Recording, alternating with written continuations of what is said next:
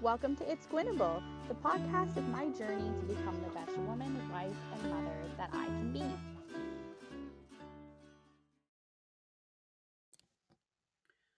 Just a quick reminder before we launch into the episode again.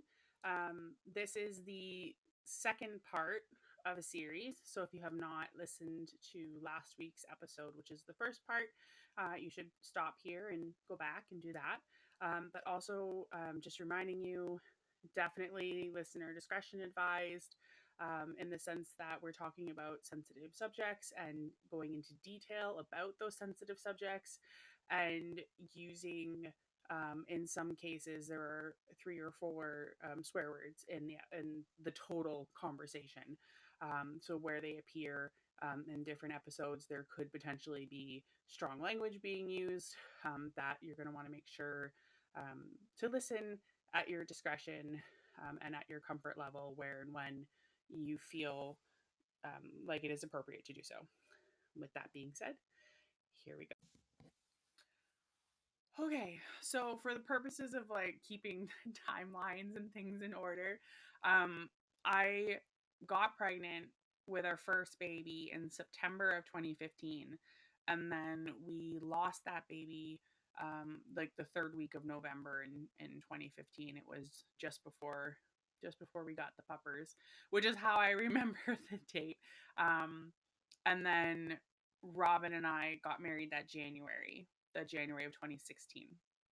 So we went through shortly after we got married. Well, we did have the conversation because like I went to him with my fears of like, do you even still want to get married now that this is like, it's easy to talk about it when it's an abstract hypothetical, like if we got pregnant we may not actually have a baby, but it's different to go through, like I remember being afraid to tell him I was pregnant because I wasn't sure how like committed he was to wanting kids, and then how happy he was and how excited he was, and then to have to go back to him with, I'm sorry, but we're not actually having this baby, right? Like to have um I didn't wake him up to take him to the hospital with me because he had work and other things, and I thought I should know what's going on before I tell him about it.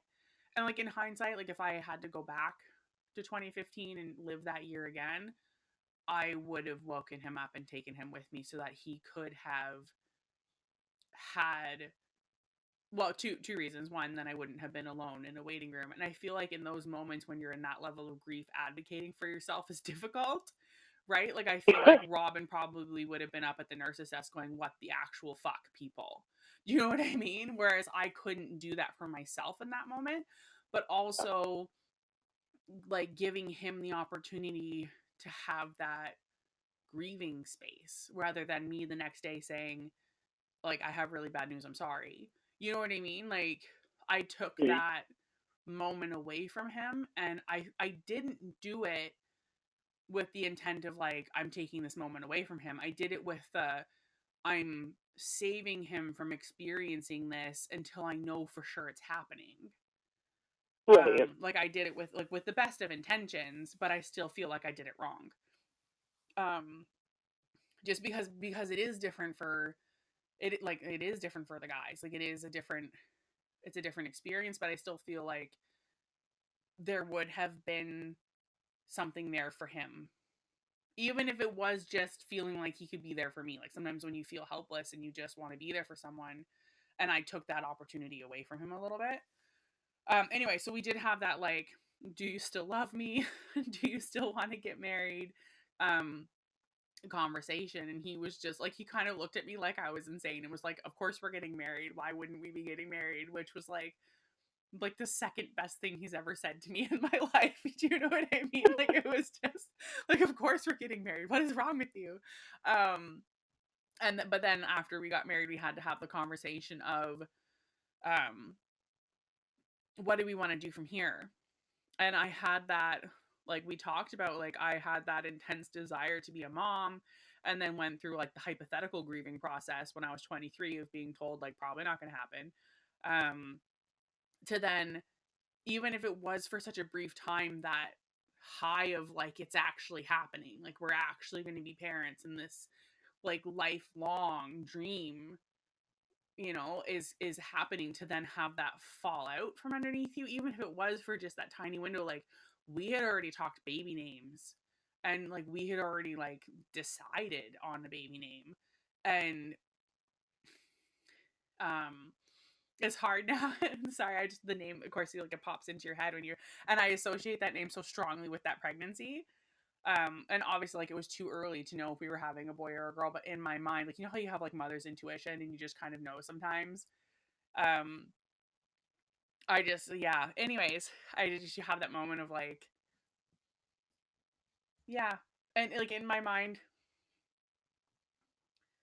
the baby, like the, I felt very strongly that the baby was a boy, and Robin and I had already picked a name for him, and we had, I so strongly associate, like in my mind, my first child is that boy, if that makes any kind of sense. Yeah, well, I know that you're definitely not alone with that, because I've heard that from multiple other women. Yeah. It seems weird, and we didn't talk about names that soon ever again. Um but it was just that kind of like, it was hard to go through, like, so going through the grieving process of then losing him, or, you know, like in my mind, him, um and then going through the process of this hurt on a level that is so deep that I don't know if I can do it again.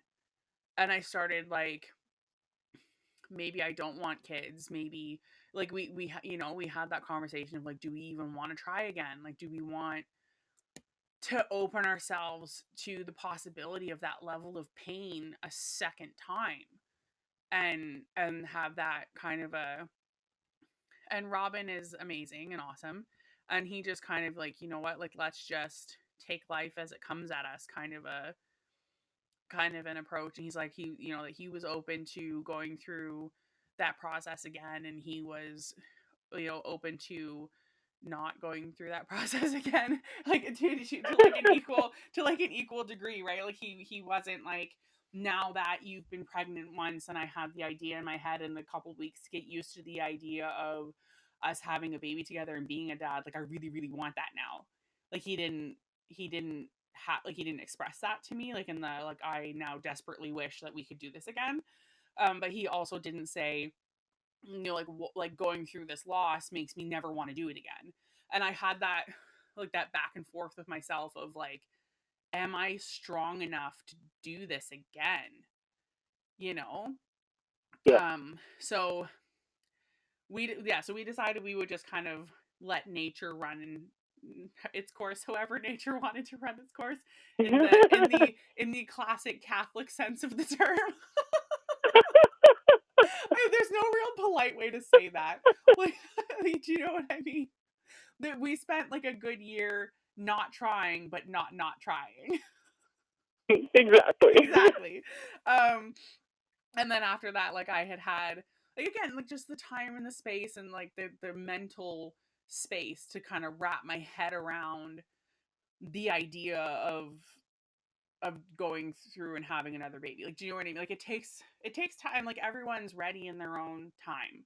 There's no right or wrong way, and there's no timeline that works for everyone. But, and that's when I started going, okay, like, maybe we should actually start trying, like mapping out ovulation and like actually trying, you know, like figuring this out, because of my medical background with the PCOS and the endometriosis, having an irregular schedule and not having like the traditional quote normal like 28-day cycle, ovulating on day 14 kind of a thing. Like, we have to kind of, you know, like, sometimes my cycle is 60 something days and sometimes it's 30 something days, and it's just kind of runs the gamut of like, if you have a 63-day cycle, when exactly did you ovulate? Like, I don't know any of these things.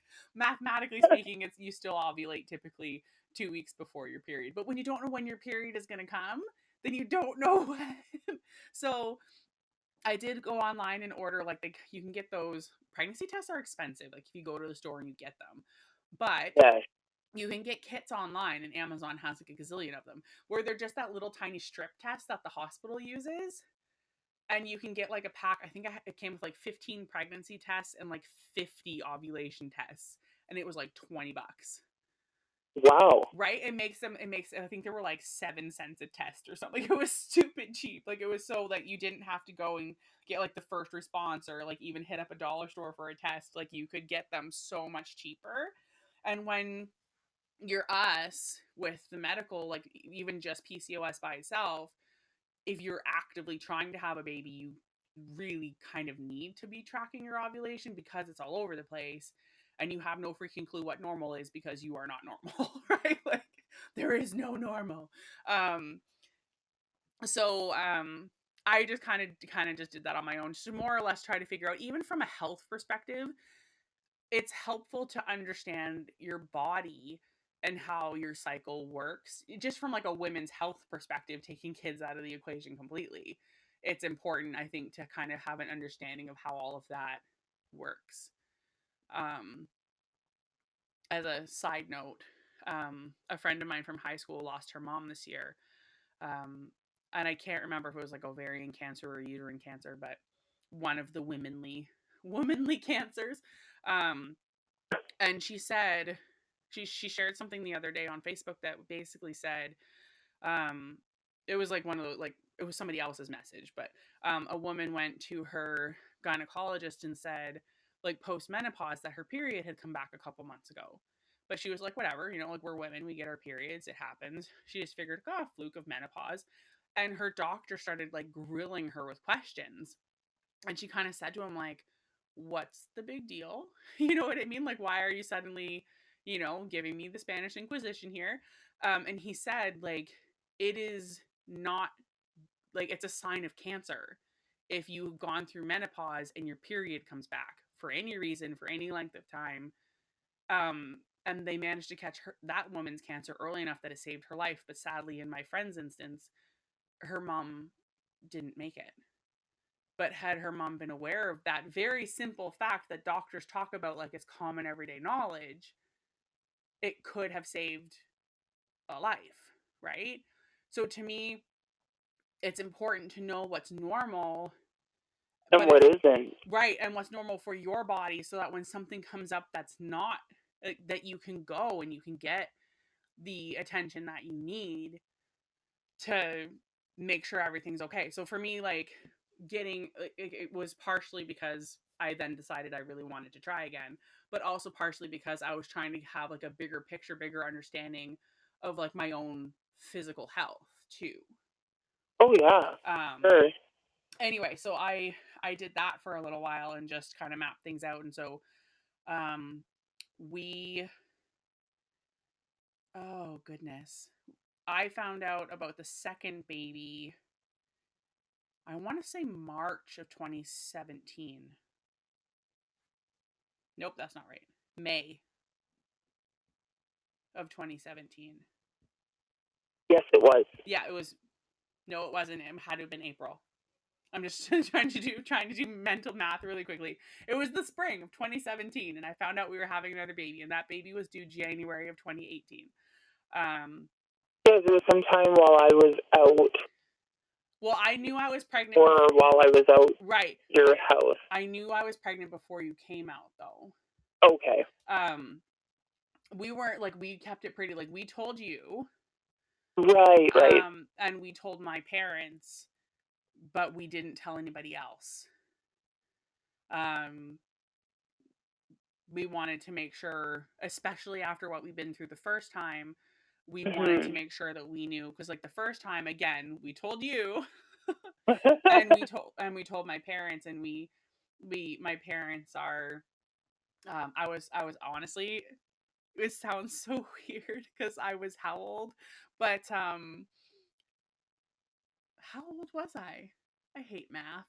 I was in my late 20s anyways. I was over the age of 25. I'm pretty sure I was like 28. I want to say 28, but that might be wrong. But I was afraid to tell my parents that I was pregnant. because I wasn't married, and because I grew up in a kind of more conservative Christian home with conservative Christian values. So we did tell them, I think the day after we found out. And we told you, but again, we had like the first time around we hadn't told anybody else, which Right. I was hugely grateful for. So the second time around we told the same people. So we told you and we told my parents and we didn't tell anybody else, and we were waiting until like they consider like there's that like fear in the first trimester, especially if you've already had a loss, and you always think like, oh, if I can just get to the second trimester, everything's going to be okay. So and like you alluded to, Shandy, you came out to house sit and dog sit for us because in June, tail end of June leading into July, because my grandfather wasn't doing well. And we got the message from family saying, look, if you would like a chance to say goodbye, you need to get back home.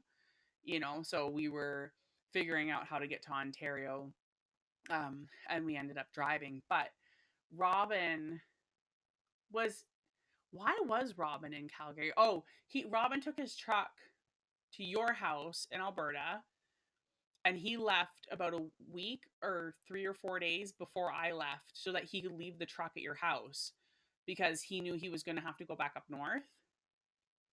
Right. So he was already in Alberta, and you and I had a couple more days here. I was showing you like the lay of the land and getting you settled with the dog's routine because you hadn't been to BC before, never mind to our house. And then I was supposed to leave. And the day I was supposed to leave, I wasn't feeling well. We went to the ER, you and I, because I wanted to make sure everything was okay. I'd already had like the dating ultrasound and the baby was looking good and there was a heartbeat and everything. Like that was the most nerve-wracking experience of my life, going in for that appointment, and everything was fine. And I was like, oh, like that, like that weight, like your chest, the squeezing in your chest eases off a little bit. And then I had I think I'd had a little bit of cramping, and you're like, nope, we're going to the hospital before you leave to drive, right? So I think it was the day I was supposed to be leaving. You and I spent the night in the ER instead, basically. Yeah. And they did the blood work and they checked on the baby, and again, everything was good. We were good.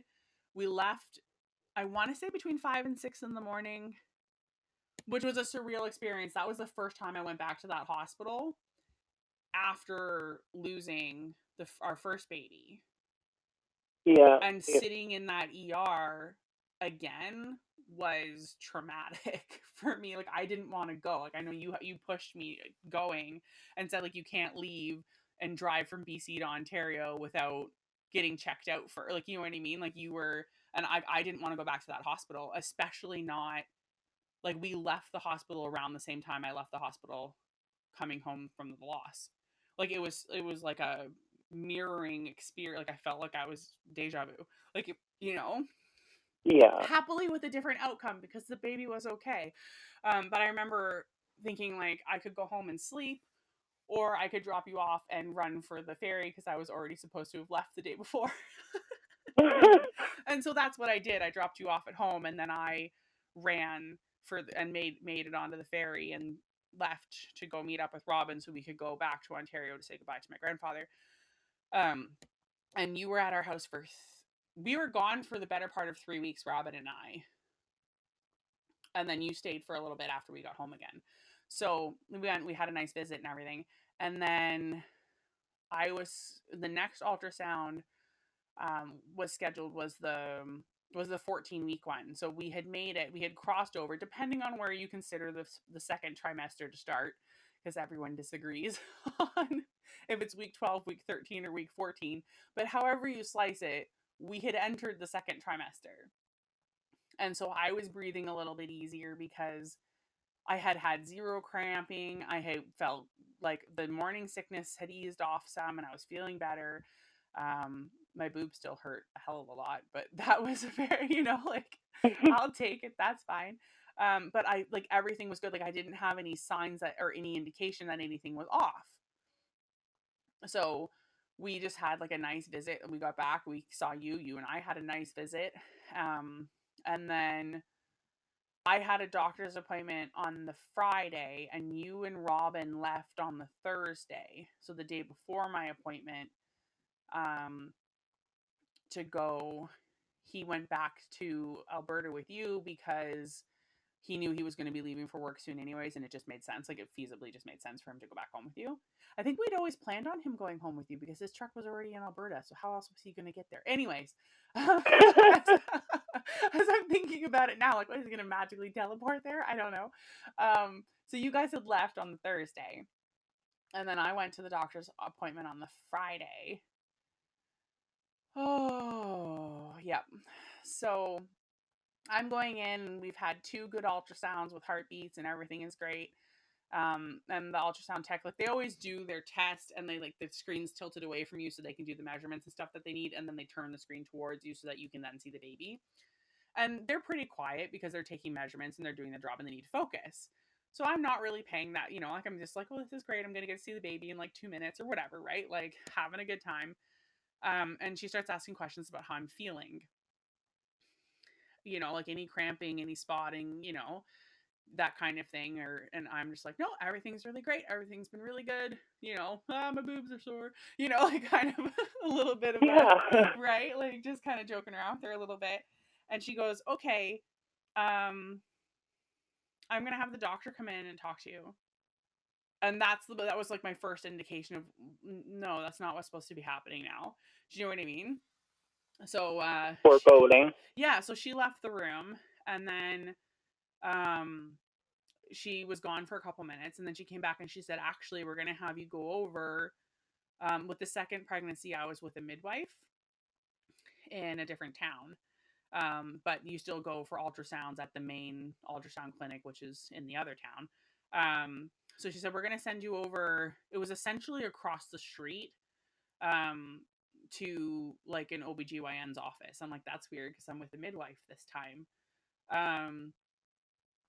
And that's when they kind of sat me down and they said, the baby is measuring smaller. So, like, this happened a while ago, basically.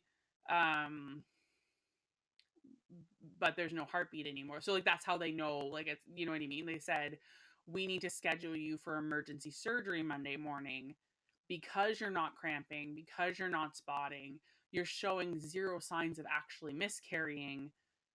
It's becoming dangerous to your health to still have this fetal tissue inside of your body, basically.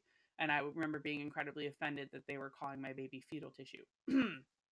Just like to wrap my head around the moment of, suddenly I'm being scheduled for an emergency surgery first thing Monday morning, and they're telling me all the things I need to watch for over the weekend and get to the ER if any of these things start happening. And it was one of those surreal moments. I was leaving the office and Robin's younger brothers graduated from high school that year, and they had gone to Europe as a graduation gift with their mom. And they were really stressing about the fact that their high school diplomas were available and somebody needed to pick them up. And I remember thinking, like, my high school diploma got mailed to me because I couldn't go pick it up. But I just remember being in the car crying and driving home and thinking, now I have to call you and Robin on your way because you had stopped part way. I had to call you guys in the middle of your drive from BC to Alberta and tell you this information, for one thing. While they're hammering me with messages over Snapchat, of all places, about going to pick up their high school diplomas. And it was just that surreal moment of, like, I'm supposed to be caring about your freaking high school diplomas when, like, my entire world is falling apart a second time. Like, everything was supposed to be okay. I was supposed to be safe. Just, like, in my mind, with the amount of time that had elapsed, I was supposed to be okay. And I wasn't. Do you know what I mean? And, like, not only I wasn't, but, like, Robin wasn't home. Like, and he was going to have to go through all of this again a second time. And now you're both alone. And yeah, and now we're both alone, right? Like, well, and like, he had you, but like, yeah. Have each other. We weren't with each other, yeah. So I just remember. You're separated. I remember wanting to say some incredibly rude things via Snapchat, but not being able to because they didn't know that I was pregnant when they, like, you know what I mean? We hadn't told them. So it was one of those moments where I'm like, okay, now I have to compartmentalize this pain for a few minutes. I had to sit in the parking lot of their high school for 15 minutes while I cried hysterically, pulled myself together, and went inside to pick up their high school diplomas. And I just remember thinking it was so ludicrous that this was the position that I was in, if that makes sense. Of course it does. And then, yeah, that was the longest weekend of my life. Just with, like, having to tell Robin and having to tell you on your drive home. And we call that the weekend we will not talk about, because multiple things happened that weekend other than we found out we had lost our second baby. So there were numerous other things, because I found out on the Friday that we'd lost the baby. My mom called me Saturday morning to tell me that my dad had been taken by medical helicopter to a better hospital because he'd had a massive heart attack overnight and they weren't sure if he was going to live or not. So she was with him in an ICU trying to figure out what was going on. And then Sunday morning, we got a call from my aunt telling us that my mom's dad had passed away. So, like, boom, boom, boom. And then Monday morning, I'm needing to be checking into a hospital to have an emergency surgery, an emergency D&C to have the baby, removed, basically, because my health was in jeopardy. Like, you can't have necrotic tissue inside of you without some massive potential scary repercussions. So it was a lot. To put it mildly. It was a lot of, and that's just my end of things. Like, that's not even your end of things. So, like, I'm trying to be there for you with everything you had going on, and you were trying to be there for me with everything I had going on, and Robin had a bunch of stuff he was also dealing with that separate also from, so he's trying to console me about the loss of our child while trying to comprehend that loss himself, while trying to, tell me that my dad was going to be okay, while trying to console me over the fact that my grandfather had died. Like, it was just while processing his own stuff, and he also had his other own stuff outside of that going on. It was just, I'm not sure how, like, I mean, we're laughing about it now, but I'm not sure how any of us survived that weekend. It was one of those weekends where that country song, You Find Out Who Your Friends Are, dramatically comes into effect, right? Like, when things hit the fan and when things happen, because if you go into the hospital for a surgery, it was a day surgery because it was a D&C. So I had to be there at 9:00 in the morning, and they were going to perform the surgery sometime between 11 and 1, like, as their OR allowed, which is fun because you get to sit there all morning and think about it. Yeah. And, like, there were like 4 other women who were clearly there for the same procedure. Whether it was the same reason for the procedure or not is another story. But, like, we all just kind of sat there, like, 20 chairs apart from each other, all just quietly crying all morning. Like, it was just the suckiest. Like, clearly, and, like, everyone else had a pack of people with them. Like, one girl had, like, younger siblings and her mom, and another girl had her mom, and another girl was there with, obviously, her significant other. And I was sitting there by myself because my mom was in Victoria with my dad at the ICU, and and you and Robin were gone, right? So anyways, but one of the things, like, if you have a surgery, or this particular surgery, like, the discharge instructions state that you're not allowed to be alone for 24 hours. So you have to have someone pick you up. They won't let you take the bus home. They won't let you take a taxi home. They want physical proof of an actual human being, to prove that you're not going to be alone and that you're going to have someone to take care of you.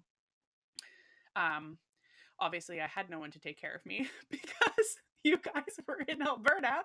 I stole them.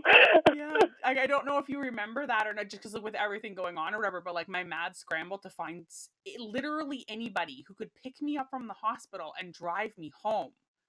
I do remember that, right? Actually, because Robin and I talked about it, and we were both, like, freaking out with each other.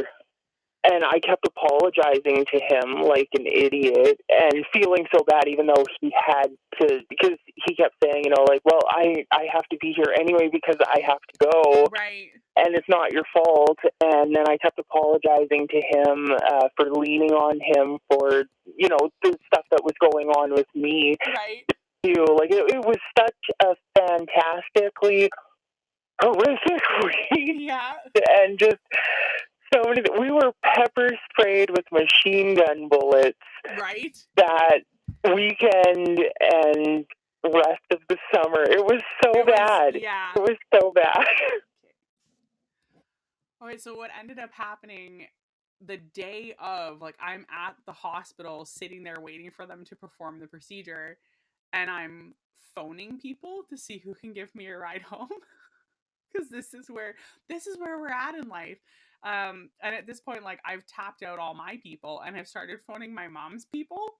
I called my mom's best friend and I called a really good family friend, and I'm like, is there any chance you guys can give me, again, not getting into super many details because they didn't know I was pregnant, so they didn't know why. They just knew I was having a day surgery, basically. I'm like, is there any chance you guys could maybe give me a ride home? Like, from the hospital sometime around 6 p.m. Like, I don't know for sure when, because you have to wake up from the anesthesia and you have to be cleared to go home. You can't, so there was no set release time. And unfortunately, and they were so, like, especially both of my mom's people were so, like, horrendously apologetic that, like, they couldn't do that. They're like, if it had been any other day, what ended up happening is my mom had to leave my dad in the ICU in Victoria, drive 2 hours back to the hospital I was in, pick me up, drive me home, drop me at home, and turn around and drive back to Victoria again. Oh, no. Which, needless to say, was a mess. So, in order to get discharged, the hospital, like, made her sign a piece of paper saying I wasn't going to be alone. And then she dropped me off. Then she dropped me off at home and went back to Victoria. But I don't know if you remember or not, but, like, Robin had a laptop. Like, we Skyped, basically. Like, he had me, like, I had set up the couch that morning with pillows and different things just because it was a lot closer to our front door for letting the dogs in and out to go pee. Right. And he had me point the camera of the laptop at where I was sleeping, and, like, he had an alarm. He set an alarm to go off. I forget however long, frequently wise, but, like, he would like, wake me up and talk to me, make sure everything was okay, and then we'd both go back to sleeping. And that's what we did for the first 24 hours, so that he was so worried. Well, and just, because you're not supposed to be alone after a procedure, and, like, I get, yeah, there's a reason for that. Right. Well, and exactly. So we kind of did, like, the, like, how, like, they say, I think they changed the rules, but, like, for a while when you had a concussion, someone had to talk to you, like, every 20 minutes to make sure you were still, like, lucid. Mm-hmm. I think for whatever reason, I think 45 minutes. I think he had an alarm go off every 45 minutes. If I remember, I could be remembering wrong, but yeah, because that whole time is fuzzy. But that's when I fell off the deep end hard. I mean, like, I didn't handle losing our first baby very well. I did not handle losing our second baby, period. My anxiety got so bad that I didn't leave the house for the next 3 months. My mom brought groceries to the house, or I ate what was already in the house. I did not, and I had so much anxiety that I couldn't walk onto my porch to let my dogs out. I had, like, blankets over every window, including, like, we have, like, a small window in our door, and I had to cover it up with a tea towel.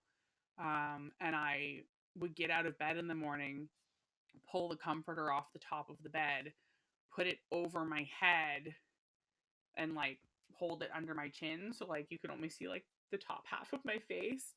And I would waddle out to the couch, and I would just sit under the blanket all day. And if I let the dogs out, I had to pull the blanket so it was completely covering my face to let them out into the yard. And basically, I just cried and watched an incredibly large amount of Netflix for 3 months. just completely shut down. I completely lost it. Like, I can't even tell you. I don't know how many times I got changed, or like if I even did get changed into clean clothes. Like, honestly, I have that time span is such a complete, but like I couldn't deal with the pain, so I shut down. And just, yeah, like the thought, like I had a neighbor come bang on the window.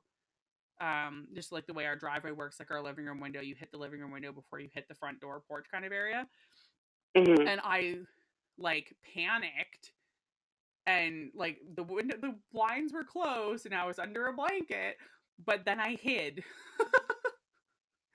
I had this like intense fear of people seeing me, which is totally like just the most ridiculous level of anxiety that ever, like, it was the darkest hole of anxiety and depression I've fallen into for like the longest duration of time. And I think the only reason I even halfway started to pull out of it was Robin had been away up north for work, and he got the go ahead to come home, and I thought, he cannot see me like this. Right. Like, he can't know that this is how bad it is. He can't, like, yeah, he can't like witness this. And because of where he was for work, it took him 3 days to get home, and I knew when he left. So I knew I had 3 days to clean the house, to clean myself up, to pull myself together and put on some sort of a facade of, but I think that was the thing. Like, when we lost this, like when we got pregnant a second time, I had an injury at the job that I had. Well, the injury happened at home, but it made it so I couldn't perform my job. So I wasn't working when we got pregnant with the second baby, and I like, I'm of the impression that if an employer knows you're pregnant, they're not going to hire you. Plus, I was so scared of losing the second baby that I didn't want to start a new activity. Do you know what I'm like?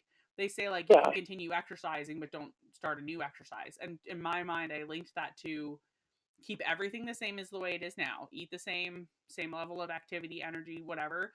Don't, like, which did not involve me applying for jobs, right? Like, in my own, Mm-hmm. like, I essentially put myself on bed rest when I found out I was pregnant, basically, right? I was like, and everything stops. Well, yeah, you were scared, like, Right. I was like, and it got a little easier when I felt like we had crossed over, like when I hit the 12-week mark, and I felt like we were in the safe zone. And we had those 2 ultrasounds that were good. I had started to relax. And that's the other thing, like, I had started to relax, which I didn't do the first time. I was still in that heightened panic mode, right? Mm-hmm. So we had started talking about baby names again, because we were in the second trimester. Like, we waited because we didn't want what happened the first time to happen again, and then we did it, like, anyway. So yeah, I had to pull myself together because Robin was coming home, but because I didn't have any external, like, the dogs liked cuddling on the couch and that kind of, like, obviously they weren't getting to go for walks and things, which I felt really bad about, but like, I didn't have that push to be a normal human, so I stopped being a normal human. That made, like, I just stopped. Like, you and I still talked on the phone. That's what I was just gonna say, is during that time, you know, I didn't know that you had completely hermited yourself into being like an author who was a total recluse under a quilt or anything, because we were still talking, and fairly often, and for hours and hours into the night, like we loved. But yeah, well, we were both processing different things, though, right? Like, we were both in such a weird place that, like, and I think that's where it comes in, like, having a really good friend and, like, wanting to be there for you and give you the support and stuff that you needed. I didn't want to be like, and also I've become agoraphobic. And I don't know what's up with that, right? Like, I just... But it's so strange, because, like, I had also gotten to a point, because of different issues at the same time, where I was having a really hard time going out or wanting to do stuff with my health. Yeah. So I was, staying in and wanting to give up, really, because of those different things. And I remember so many times, like you, it's funny because you just explaining that, because I really had no idea how in depth you had come close to like giving up and such, right? And you had been on the phone with me so much, and you were giving me so much positivity and courage to like not give up, and it was because of you that I didn't give up, and you were my shining light throughout that entire period, and my light at the end of this like dark tunnel. And I really just did want to give up because I didn't see any light, because what I was going through was so harsh and Yes. just dark. And so it's crazy to hear everything that you were going through and like how bad it was for you, because like without your pushing me to just keep going and having something to hang on to, which was our talks and you talking to me for hours into each night and early into each morning, I don't know if I'd still be sitting here right now. And like with what you were going through, I would consider that much harder than what I was at the time. Even though I'm the one who's always talking about like, oh, there is no comparable skill. No, I know, but like, and that goes to show you like how we feel about ourselves. Because like, I think part of the reason like I hid some of that stuff just instinctively from you is because I felt like what you were going through was so much worse than what I was going through that I had like no right to let you in. Like I had to be strong for you. Like our phone calls were also my life raft that I like clung to. And like you helped me so much, and I remember being so grateful. Like you did a bunch of projects around the house while you were here, and got like my dream of like having this like faux stained glass windows. Like you set all that up for me, and I remember as I was trying to pull myself out of it, like painting the windows and like finishing that project that you started was like it made me feel connected to you, and like it reminded me of that time when everything like before before the weekend we shall not talk about, when life still had meaning. Right, like it's so, I know for a while we wrote off that whole year. We're like, we don't talk about 2017, we just don't. This Voldemort year. Yeah. Yeah, we shall not speak his name. But yeah. So anyways, but like yeah, like I remember like yeah, like it was so funny that like you were again my light at the end of that tunnel, but at the same time I was your light at the end of that tunnel, right? Like yeah. And just it was just like with like all the side stuff Robin was dealing with too. Like it was just such a messed up summer of like hiding the truth from you guys, because like all three of us are friends, which is something that we haven't really discussed on the podcast. But like as much as you and I are really best friends, like your Robin's really best friend too. Like the three of us are like a friendship tripod, right? Like so I completely agree. He is my absolute best friend that is a male. Like he is. And I know that he feels the same way. Like I often talk about the fact that like you are our friend. Like we have one friend, but it's the same person. We each have one friend, and they're both you. Like it's just right. So, but like just we were all trying to be there for each other in the various aspects of the different things. And like that's a whole nother podcast, because that brings in topics that are also deep and also very heavy but have nothing to do with pregnancy and infant loss awareness. So like I know like we're being really vague and we're like skirting the other issues, but out of necessity, because we could be here for like 9 hours just talking about the clusterfuck of that weekend. Like it just there were too many things that converged in one moment, and it was just too, like it's too much to unpack in an episode that's about something else completely. Like, like we should do like a 6-part series of like what happened July 2017. Could be like the most weird soap opera mystery show of all time. It could be its own podcast. That's funny. We should start a podcast and call it What Happened July of 2017. Anyways, but yeah, it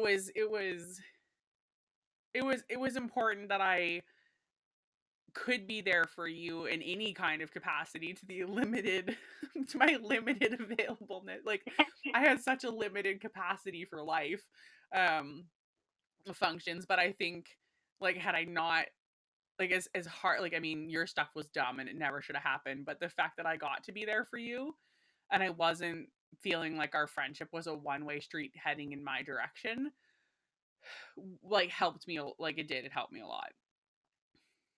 So yes, there have been many points in our, like, I've always felt like our friendship has had really hard moments and has had really dark moments, but I've never felt like our friendship has been one-sided. And that's important to me. You're like, that's not how I feel. Like, our friendship's totally one-sided, Quinn. I'm your emotional support blanket at this point. But, like, do you know what I mean? Like, I don't feel like I give you more than I take, but I also don't feel like I take more than I give you.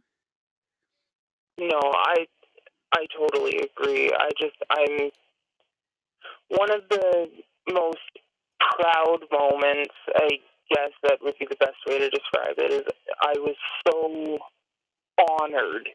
Never, ever, ever in our entire relationship was I more honored than when you allowed me in with you to talk about your miscarriages and to just, like, out of nowhere, like, I didn't pry, I didn't prod, I didn't ask you about them. You just completely let me in and you were open, and I just was thinking to myself, like, you know, wow, she's expressing herself with no limits, no fences, like no guards or walls up. She's just allowing herself to flow freely, and if this might help her or might let herself heal, like, this is what so many people, so many women need, and men, like, just so many people need to feel safe with somebody so that they can do exactly this, like, just express in any way that they feel safe enough to do. And I think the only reason I was able, well, A, because of the friendship and stuff that we have, but B, you had already been that real and raw and open with me about your experience, right? Like, it was okay for me to come to you with that level of hurt because you had already, like, shown me how to do it, basically, if that makes sense. Like, it's so, and that's one of the reasons why I thought it was good to do this podcast, because A, it gives us a chance to, like, unpack, and I think every time you unpack it, you heal a little bit more. But B, it, like, I hope that someone will listen to this who needs to hear it, and someone will listen to this who it then gives them the space to share their story and to take that next step of healing themselves in a way that is, like, a safe, and, like, I am hoping that if you or I can be that for someone else again, like, if someone wants to send in an email and tell us, you know, their story too, I'm happy to read it and to be there, and I'm happy to, if they want it shared publicly, read it in an additional podcast episode, like, just to have it be, it's such, like, a cathartic moment, and it won't be the right step for, like, not everybody needs to verbally unpack, but it is a good, like, for the people that verbally unpacking works for, it works really well, you know, like, it could be an important next step for somebody on their journey. And I think that that's, like, the reason why we push through and we struggle through, and here it's like someone can just, like, this is like a conversation, like, we've had versions of this conversation before, just without recording them, right? Yeah, exactly. So it's just basically like sitting in on one of our phone dates, basically, is what, you know, like, somebody gets to be a fly on the wall of, like, one of our phone dates. But Yeah, and that's one of the reasons why I was so excited you wanted to do it with me, because I thought between the two of us, we have the experiences of almost every avenue that October, being the Pregnancy and Infant Loss Awareness Month, is about, right? Like, I have an early loss.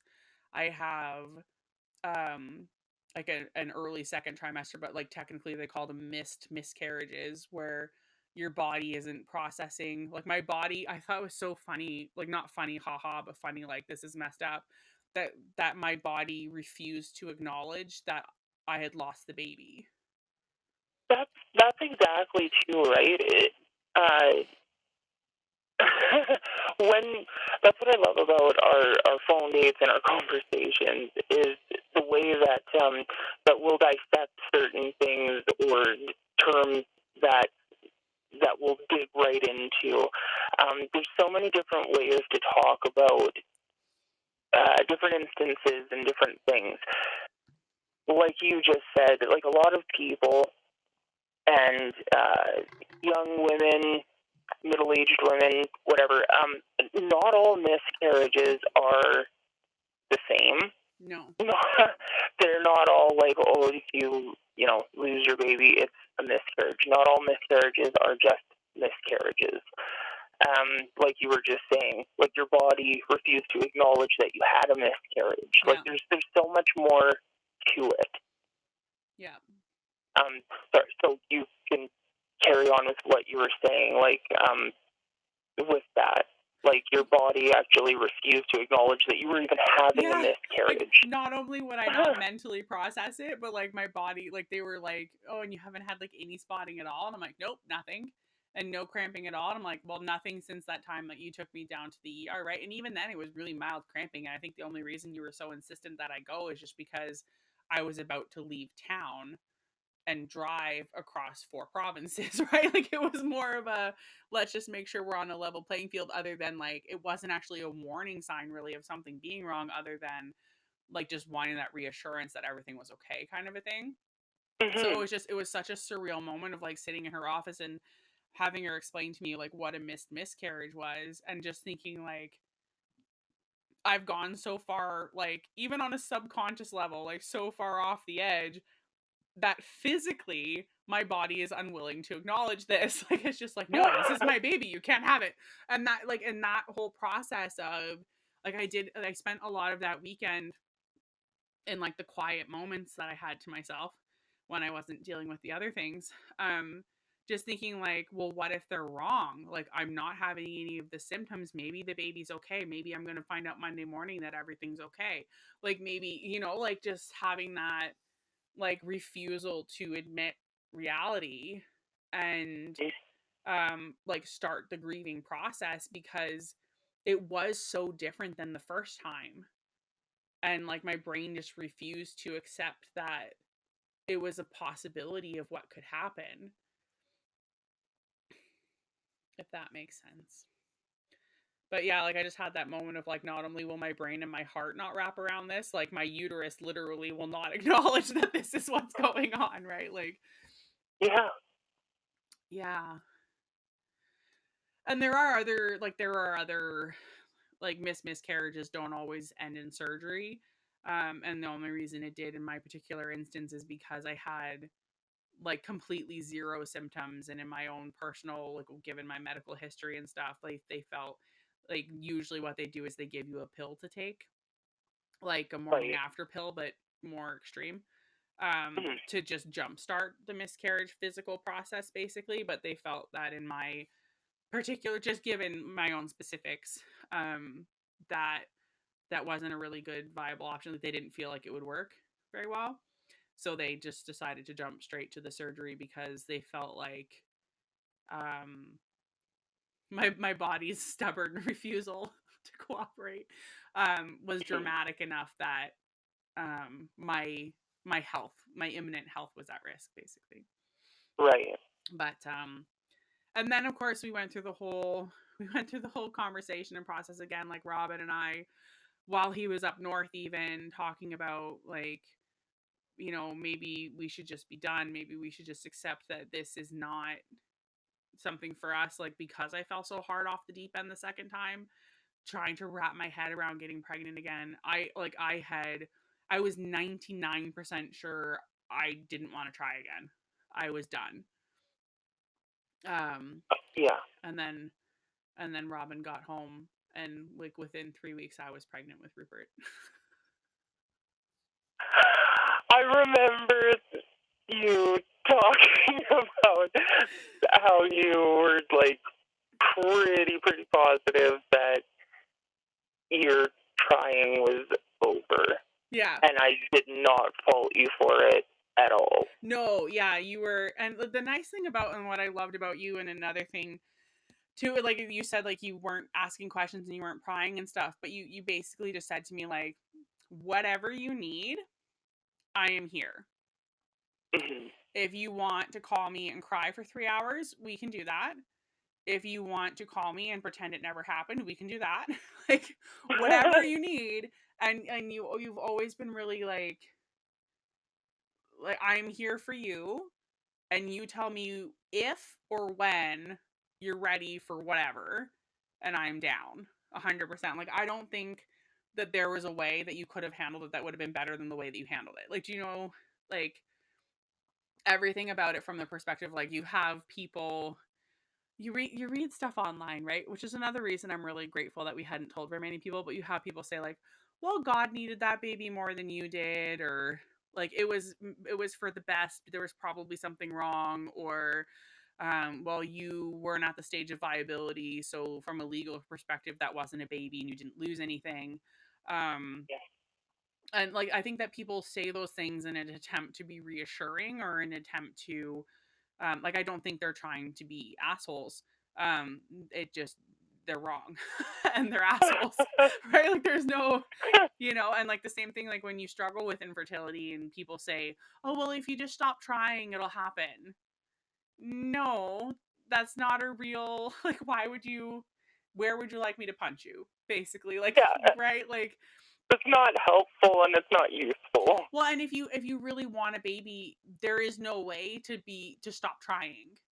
Like, there's no way to, like, unless you make up your mind, like I did, that you were done trying because you couldn't go through it anymore. Like, I just kind of laugh because, like, that is kind of what happened with us. Like, we decided we weren't going to try. We were not like, we weren't going to try for several months while we adjusted and like got used to being in the same house with each other again, because Robin had been away for work that whole time, or and just like wrapped our head around the space of it and got to a point where we could even make that decision. So we've been like, nope, we're not trying anymore. And then literally the next cycle, I was pregnant with Rupert. So like, it did kind of happen in the sense that like we had stopped trying, but we didn't, it wasn't like one of those, we're just going to relax and see what happens and take a break and whatever. Like, it was coming from a place of trauma. It wasn't coming from a place of, so like, I would never say to someone who's struggling with fertility issues, well, if you just stop trying, it'll happen, because that's what happened for me.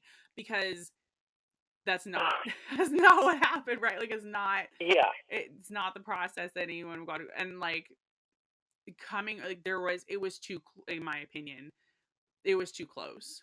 They were too close to get, like, the loss and then getting pregnant again with Rupert was too close. And I spent the first good portion of being pregnant with Rupert not handling that well, because losing the second baby was so fresh and so recent and so, you know, like, and that's what people like, oh, we'll just try again and you'll get pregnant right away and blah blah blah, and like, that's not, I wouldn't advise it. I mean, it is what happened for us, and Rupert is beautiful and I love him and I wouldn't change it for the world, but the first, like, the pregnancy was more complicated emotionally because of how close it was to losing our second baby. I would not doubt that for a second. That's it for this week's episode. I hope you found it insightful or fun. If you have any thoughts about this week's topic, any feedback about the It's Gwinnable podcast overall, or if you have a topic you'd like to hear about, please send me an email. itsgwinnable@gmail.com. itsguinable@gmail.com. All of your comments, requests, or questions that I receive from you are kept completely anonymous.